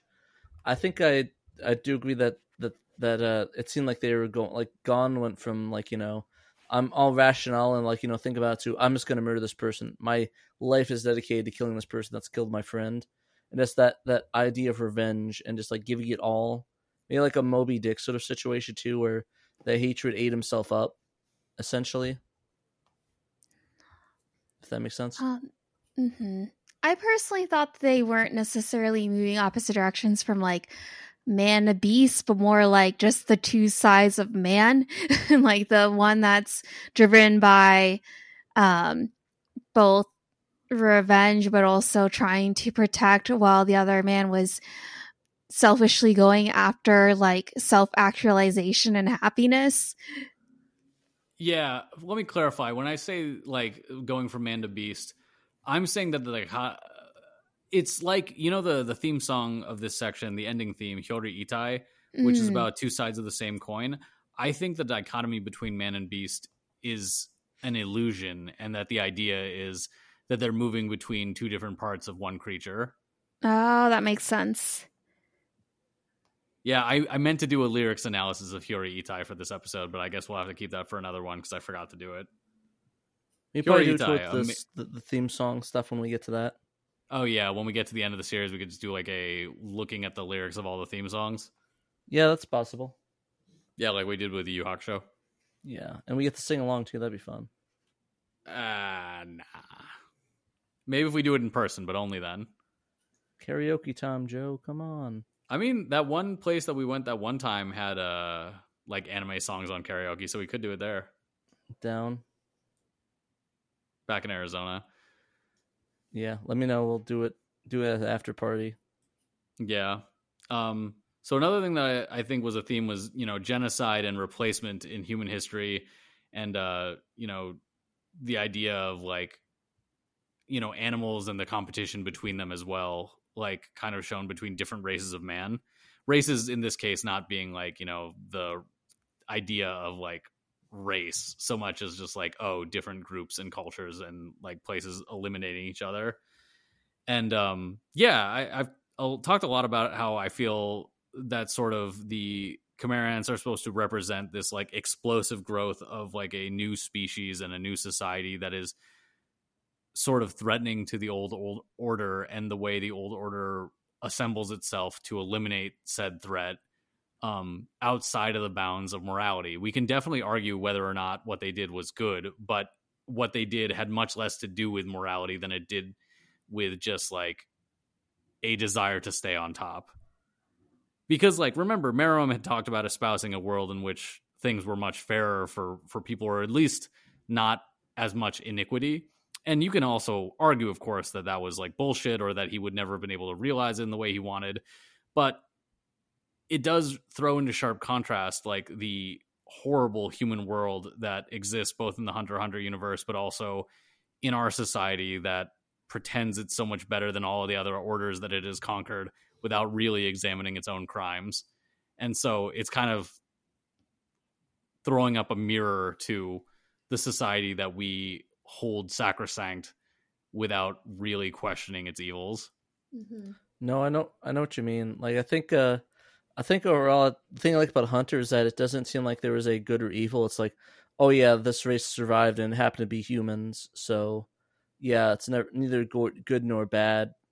But I mean, I think individual people are good and bad, but I think it's saying that like the survival of the human race is not necessarily some transcendental good. yeah, no, and that's sort of how I feel. It's like them stopping the ants, it was just like they just stopped it so they didn't wipe out their way of life. But I mean, it never really said that the ants were worse or evil the way that they're going to implement it. I mean, yeah, of course, them killing all the humans is bad. The fact that it's like, we're gonna have a human preserve and stuff, and it's like, it's kind of eerie thinking about it that way, I guess, if that makes sense. Yeah, and thinking about it now, so I think when we brought up the idea of the human preserve, I was just like, oh, this is in contrast to the humans who would just rather eradicate all the Khmer ants. But funny story, they actually end up doing the same thing because, like, remember, there's literally now a Khmer ant preserve. Yeah, I mean, I guess that's the new Gorto, right? Yeah, or the NGL, or I forget where it was exactly. It's in East Gorto, yeah. So yeah, no, but I mean, at least it's the way that they're not limited by that. It's like, oh yeah, they can go anywhere they want. It's like, okay, well, I guess reasonably anywhere they want, because those guys go to the Meteor City, and we don't know where the rest of the ants have gone though. Like, there's still a ton of them that are probably out there. Yeah, so this is sort of presented as if it's like a good thing, but when we get into the manga, just know that this is referenced and may or may not be a good thing. Actually, this might be worse in some ways than what was previously planned by the Chimera ants, but that's a topic for a long time from now. Yeah, because I mean, if you think about it, even if it's a preserve, a prison's a prison. Not even in the angle you're thinking of. Like, it might be shit. worse in a different way that you'll find very interesting when we get there. Okay, I'm excited now. Let's go. So there's the question of survival of the fittest. And I said this kind of ambiguously, both the species, but also individuals, because remember, Meruem saw himself as the highest creature because, of the survival of the fittest, but so did Netero. And Netero had created an entire society whose point of view was that it should enable the creation of the strongest by killing weaker people who aspire for the same thing, and sort of feeding off of that energy to have this like goal of strength. So it's obviously not exactly the same, because like the ants do this by their very nature, but Netero had created a culture and like a organization that enabled the deaths of thousands. So it's kind of interesting to see that juxtaposed.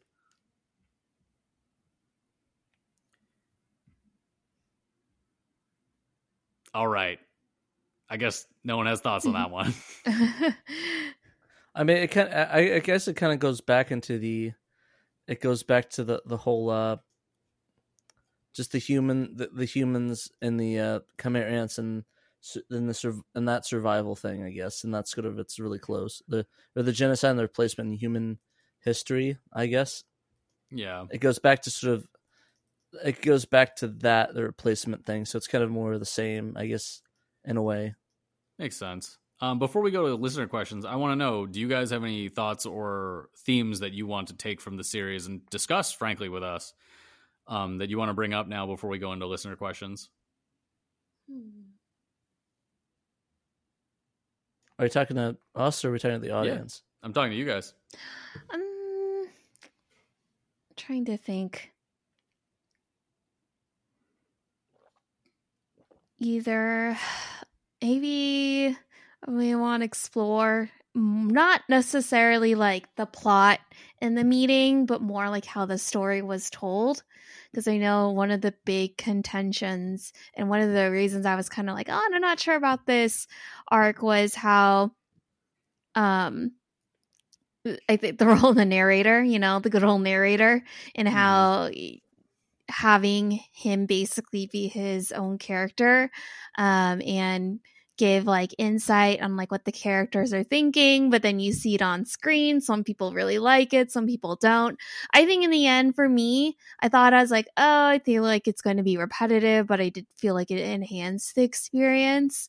But I also am curious, like, why Togashi specifically chose to do this for this arc, and not for any of the other arcs where the stakes seem to be high, but maybe he chose to do it here specifically because this is like the highest stakes has ever been. I do think a lot of the themes, I think, surrounding just like the humans versus ants, the at first like that the ants seem like this almost otherworldly threat.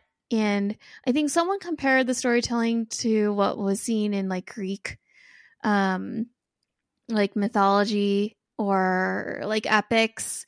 And I kind of wonder if I don't know if he was inspired by it, if that he was going for, but having that level of like omniscient narration kind of adds to that feeling where you as like the reader or the audience, even though you're given more information thanks to the narrator, it does add like a sense of foreboding of like this is something that's that we don't understand because we're not even seeing it from like a third person limited view from a human character. We're seeing it from this big overall picture from the narrator. It makes it seem more foreign.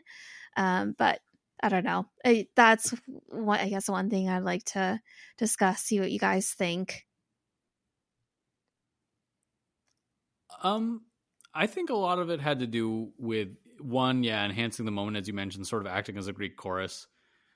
Two, they brought up that whole the heart bleeds and the fist hears, or the fist bleeds and the heart hears. It was one of the two. I forget. Remember the four character idiom that gets brought up in order to explain sort of like the hyper condensed time that people experience during these mortal battles. And I think it's pretty much a way to not only emphasize these as like almost mythologically important events, but also to understand the deep psychology of people in ways that he would have had to expend thousands of other chapters in order to build into it. Like, I think in order to understand those psychological depths, he would have just needed more material. And like, this is a way to get the same story across at a level that you as a human cannot see in the real world, but you can through the miracle of the written word. No, that makes sense. Yeah, I think it functions better in the written word, frankly.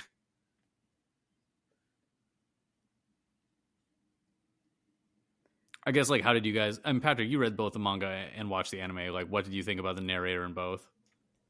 I think the narrator feels more of a character in the anime and more of a... For sure. Needed, and not as needed in the manga, just like a, oh, hey, this is the time skip, or this is the time area. So I think it's more of a need in the anime versus the manga. So that's kind of how I feel about it.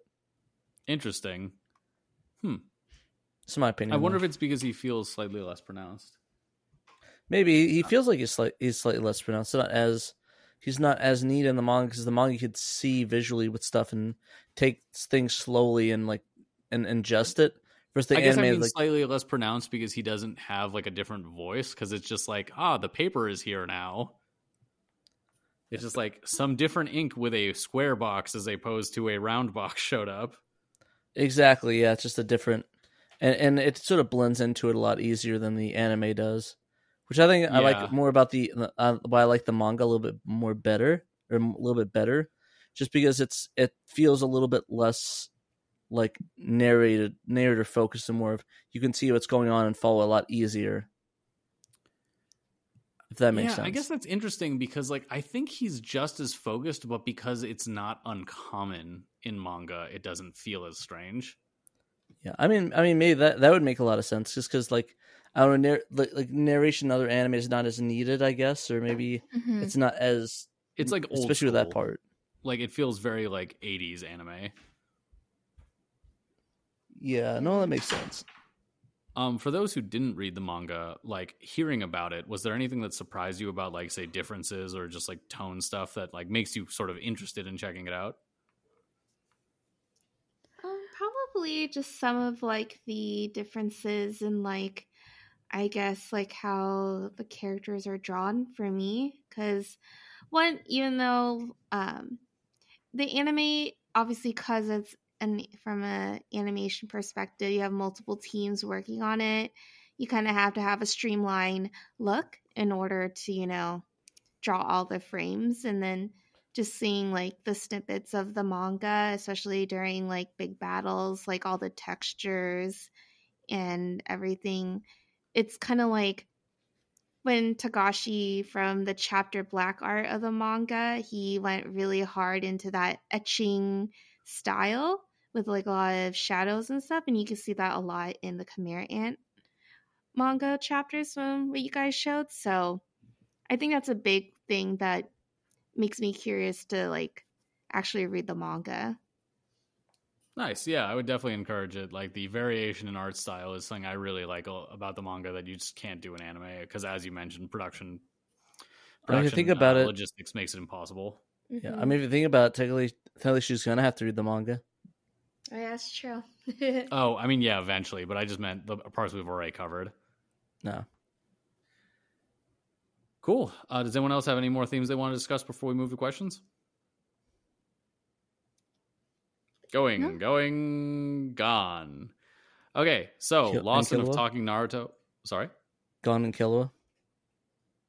Oh, yeah. Holy shit. How do we not talk about that? Yeah, Gon and Killua's relationship and sort of the breaking point of Killua just realizing how much he's used by this other person that he considers a friend, but notices that their friendship is not symmetrical. And like, obviously asymmetrical friendship is okay to a degree, but it's wildly unbalanced. Yeah. Yeah, it's rough. I actually meant like going and it's like Gon and Killua, but I guess now you mentioned, yeah, it is an interesting breaking point, almost like a breaking point of the relationship, because at both sides, it's like Killua struggled with, it's something I have to deal with it and make sure I don't hurt Gon, to I think Gon hurt me, and that sort of thing, where it's like Killua's reflection turned almost a 180 in that regards, from the middle point, or the three halves point, all the way through to the ending, where it's like, maybe I need to not have this asymmetrical relationship sort of thing, which I thought was interesting. I think, though, one thing to propose, and this is something because of like that happens often with this type of relationship dynamic, did Gon ask for Killua to be so worried over him and like want to basically cater all these elements of like everything to make sure Gon would succeed? Because like I think that's just something interesting to propose, and I'm glad Killua is realizing how, like, especially near the end, like I need to actually start the dynamic I have with my friend is actually very unhealthy. And does Gon even realize that? Because he may not. I don't know. But yeah, it is kind of sad to see not the deterioration of their friendship, but just kind of see like how all the cracks of it is exposed, Yeah, definitely. I think you mentioned the idea of like, does Gon realize it? Like, I think he realizes like what's happening, but maybe not the negative aspect of it, because I think he would think that Killua could rely on him for things that are like quote unquote predictably Gon. Mm-hmm. Because for Gon, it has less to do with how big of an ask something is, I think, and more to do with just like, oh yeah, but that's like what my friend Killua would do, not looking at like, oh, but he's doing it for me. Right. So he's like disconnecting. He's accurately predicting things without really thinking about like why people are doing them. I think it's just crazy that how internal Killua keeps all of it. Well, all the stuff that's going on with Killua is all internal. Like, I don't think he's ever talked to him about like the trauma he's gone through, or any of that, the other stuff, or the Nen needle or whatever, or that stuff, Mm-hmm. Seems like he keeps it all internal, and Gon doesn't really know anything about what's going on. Just like, it's really going well, friendship time, yay. What? I mean, if there's any group of people who are incredibly terrible at sharing their feelings and experiences, it's teenage boys. That's fair. That's fair.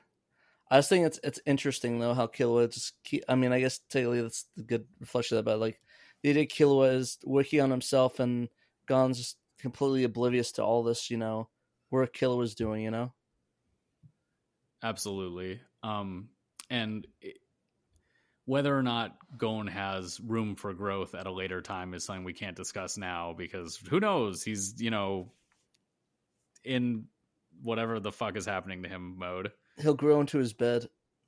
Yep. Okay, so does anyone else have any other themes they want to discuss? Going, Jing. So yeah, Lawson of Talking Naruto and Balling Out Super ask, was Isaac Netero a good or a bad guy?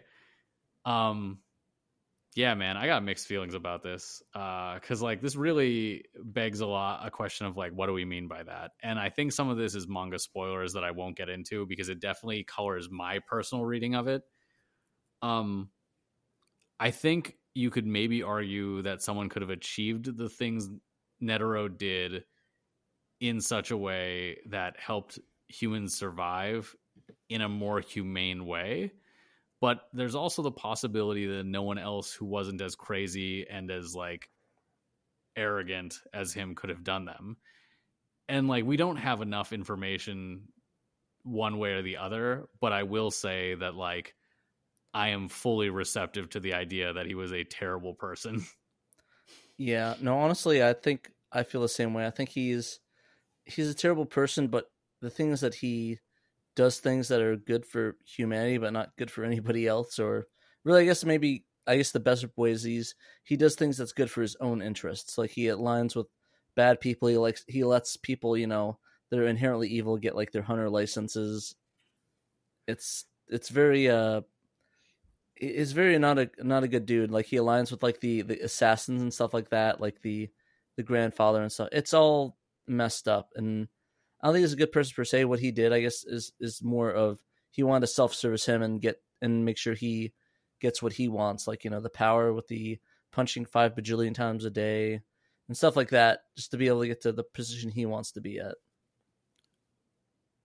There's also a lot we don't know about his legacy because like while he started Shingen Ryu and the majority of hunters use the terminology of Shingen Ryu, it is not clear whether he started the Hunter Association or what the purpose of the Hunter Association is, because there are questions about that very much that are leveled by the manga post-anime. Because like, what do you guys think the purpose of the Hunter Association is? Cool Boys Club? It's like it's kind of like I don't know why I thought it's like the Avengers. It's like it's supposed to help kind of keep things a track, but it's not exactly like the greatest thing either. It's just like another organization of very powerful humans trying to work with the government, trying to, I don't know, control whatever they can within the world, but obviously they can't control everything. Or like bounty hunters. People are Oh, operating somewhat else. Oh, go ahead. Oh no, I thought that's actually a good analogy. Yeah, they're like mercenaries, bounty hunters. I think some of them are. It strikes me as like a licensing body for superhumans. It's they're freelancing. But to what end? Because they don't serve any particular government. They work for multiple governments. They don't, like, individual members can take jobs that get in the way of other members. Like, why do they exist? Like, and a lot of this, I think, is bound up in like Netero's desire for strength and the cultivation of strength. And maybe he was trying to cultivate someone who could kill him, I don't think that's it, but I definitely think that like a lot of it revolves around his idea of the cultivation of human potential and human strength. And there's definitely good and bad aspects to that, especially if you look at it in comparison to, say, someone like Toguro, who you could argue was created an organization for the, cultivation of human strength in like, the teammates that he like killed their teammates and enslaved them. Because like Netero is a very Toguro-like figure, like looking for this greatest challenge and like, being able or unable to find this. And like, why do we look at Toguro as so evil and Netero as good? I mean, I don't think we look at Netero as so good, but how much is the value of like the continuation of the human species? Blah, blah, blah. Like there's a lot of dimensions to this. And I frankly think there are many more dimensions that have been added in the manga that I cannot get into now.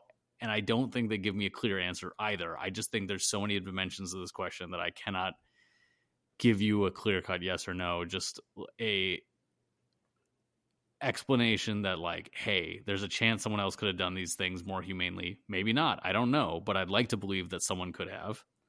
It's kind of weird. It's kind of like one of those characters that like, is the strongest wants and wants to be beaten. Sort of like maybe like a Yujiro thing or like a Goku sort of thing where Yeah, it's it's a like classic Asian martial arts trope. exactly, and it's one of those things, and on top of like a wants to be a world leader, like a organization of something. It's kind of a weird thing, and I think we see a look more into it. But I would love to see what exactly the Hunter organization was for. Like it seems like it's all these things: cultivation of research, cultivation of human human survival. Being a bounty hunter. You know, being this body that says, oh, these guys are strong enough to not insta die when they go here, or oh, they 100% no nen. It's like just an interesting thing, and I really want to know what more about this organization, like Joe does. Yeah, and I think there's also the parallel with the Chimera Ants of like, hey, it's a collective organization that's about generating incredibly strong individuals, and kind of like the contradictions therein, and how that's like a metaphor for maybe certain aspects of modern society. But yeah, that's a topic for another time. So Ramsey of Ramsey Rocks on Twitter, what part of the manga should the anime have kept, and what anime differences surpass the manga? I elaborated a number of those when we were going through the notes of like the stuff that happened. I definitely think the varying art style, as Hannah mentioned, is something that I wish had been able to be in the anime, but while I fully recognize why they didn't do it, I also think maybe just introducing Kite at the appropriate time in the anime would have been a major addition to it, because like as we mentioned before, Kite is mentioned a bunch of times throughout the series in the manga, but not in the anime. I mean, they did it right in the 99, I think, right? Or the OVA. Yeah, they did. That's like one of the few things I will really give 99 is like, yeah, you guys introduced him properly, and he was referenced a bunch of times throughout the series. I mean, they never made it to him, but I mean, they did either way, I guess. Hey, well, actually, he is in the last shot of the 99 version. Oh, okay, that's cool. Yeah, because they end Greed Island, and then they land there, and then they're like, Jing? And then it just cuts. Oh, okay, well, I guess technically they did. Oh, that's cool. Sorry, it's been so long, I forget. Honestly, the 99 notes have been so long ago, I completely forgot about them. It's probably for the best. Yeah, R.I.P. in hell. But no, like... But like I think I agree with that. Like one of we actually were talking about this for, I don't know if you guys ever heard of the anime. It's called it's something Ragnarok. It's like the what the heck's the anime called? The Record of Ragnarok. Yeah, me and my friend were talking about that. How the manga has such great facial expressions, and the way that they characterize the characters, characterize the people in the story. But in the anime, it's just like serviceable versus the use of all the awesome art styles and facial expressions in the manga. I don't know if any of you saw that at all or read it. I've read, I think, a good chunk, and I've watched, I think, the first season, and I agree. I think it's just like because it's just like the medium used, even digital ink. It's just like you can all the use of lines and textures can really heighten details like hardcore expressions, and you just can't do that with like animation because it needs to move. So it just makes it, unless it's like a still, Yeah. So a lot of those like details, artistic details, do get lost. I guess like what makes up for it is the motion and the color, so Exactly. So I think yeah, in my opinion, I think I have to agree that I think the biggest change, or the thing that I wish the anime would kept, is more of those that exaggerated style is what I would like. Yeah, and then maybe some of the gyro stuff, but like that hasn't paid off yet, so I understand them not really going with it. Yeah. Just so you guys know, we have a 9-minute warning, so let's try to be quick. Okay. Okay. What's the next question? There's a section about Eucatastrophe, which Barabinto said that like, hey, we don't have to cover this now because he's like, that probably requires like an episode. But I do think this qualifies as Eucatastrophe. The question of like, hey, what's being resolved by it though is more complicated, and I think maybe not as strong of a case of Eucatastrophe. I think it is one. I just don't think it's that strong of a case. Okay, I'm actually not familiar with Eucatastrophe, sadly. It's something that I had to look up. I have it in the notes. He had mentioned it or they had mentioned it previously. I do not remember. Oh, okay. I can summarize it because I looked it up and I see here. Basically, a bunch of events that happens that makes sure the protagonist doesn't have a terrible ending, and stuff. So it's basically a happy ending, and It's like a happy ending, but like it has to be from like a tragedy that is narrowly averted or like half averted. Like it describes the end of World War II as a eucatastrophe. I mean, I definitely wouldn't say this.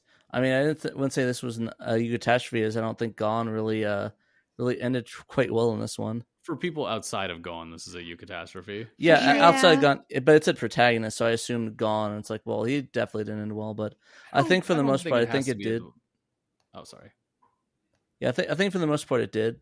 I think that I could definitely see it. Probably not for Gone, but yeah, I can see it. Like World War II, for example. I kind of feel like this was like almost a World War II like ending, where it's like, oh, I mean, yeah, I've been saying that the whole time. I mean, I think Joe literally said the same thing, and like over and over again, we said pretty much I think we all picked up that this was definitely an analogy to World War II's ending with the whole splitting the landmass up.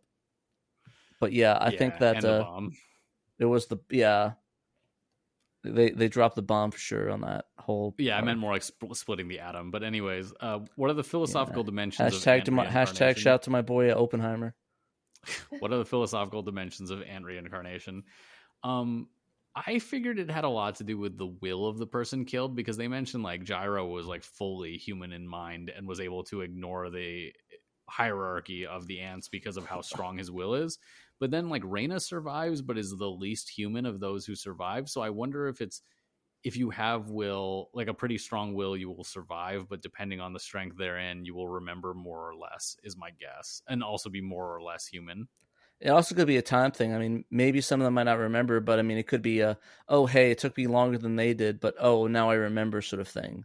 Yeah, she was an early generation ant too, so I wonder if there's differences with that.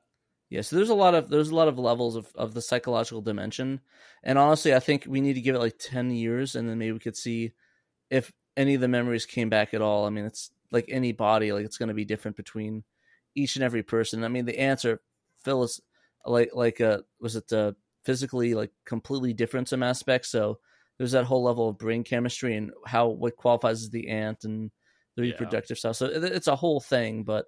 Like I said, I think it's something that they'd have to wait 10 years for to be able to get the full effect, brain, like memory-wise and stuff like that.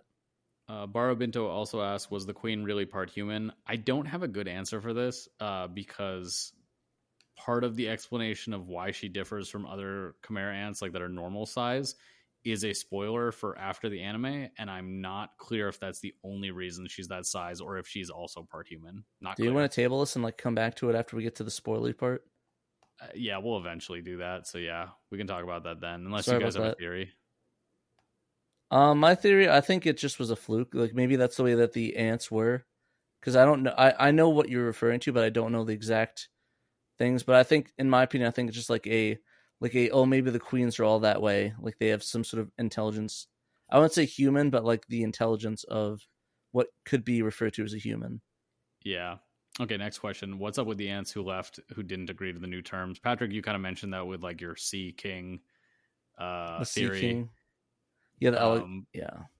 But I don't know. I also wonder if like without a queen or like a king, they could reform a colony, but that would be significantly weaker. I wonder if like basically she spent so much of her like collective energy on creating the royal guards and the king that anyone else who's created, it will take them generations to recover to a level like that. But I don't know enough about ant biology to really give an answer. I think that it's not as tied up in a bow as we'd like to think it is. I think there's a lot more here. Yeah, there's definitely a lot. I think, like I said, I think some of them just went off to do their own thing. I don't know if they can actually reproduce with anybody that's not an ant. I think they said they could. That is so unclear because like some of the squadron leaders were able to reproduce, but in like non-normal ways, like, you know, Zazan's like tail thing. And like it also mentions like, oh, the way the king would reproduce would be to like, you know, impregnate like another organism's females, but like it doesn't really make clear how that works. And then also many of the squadron leaders who had left had talked about wanting to be queens, and it's unclear if they mean that like in the human term or in the ant term, because like they didn't show a way that they could biologically become queens in the way of an ant. So maybe they meant like Yas queen sort of thing. Yeah, they really meant Yas queen. That's true. Yeah, that could be. But honestly, I think they mentioned like the hunters were they sent hunters out to hunt out the remaining ones that are like causing trouble in cities. So in my opinion, I think maybe they just all hunted them down off screen, just murdered the absolute shit out of them. Maybe, yeah. Sorry. That's it. Do you guys have any theories on that? Because otherwise we have the final question, which I think we can all answer. I think no. Let's go to the final. Barabinto asks, name your hottest Chimera ant. Wolfen. Wolf Daddy. Wolfen Daddy. Even the bald Wolfen. I don't got one. Maybe Pike.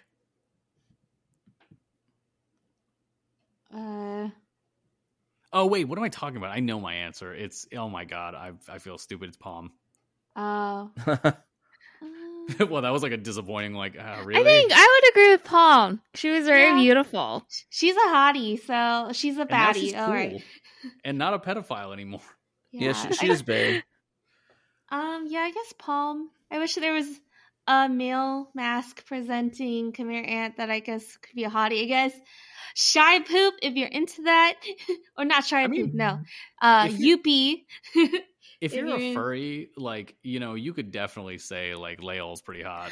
I feel like a lot of people I know have thirsted over Merum. You're right. Pretty boy. Yeah. Lael, though, I think he's that's like a different, like, he's more like a bear sort of thing. I definitely like Wolfen, though. He's actually a lion, but anyways. A lion. Guys, shut up. Wasn't there another one that I said that was Daddy? I know I said Wolfen was definitely one. I could have sworn there was another one. I just can't remember. You think of Peggy the penguin? Yeah, definitely Peggy the penguin. No, he's like dad, like as in father. Like he'd be like my father figure.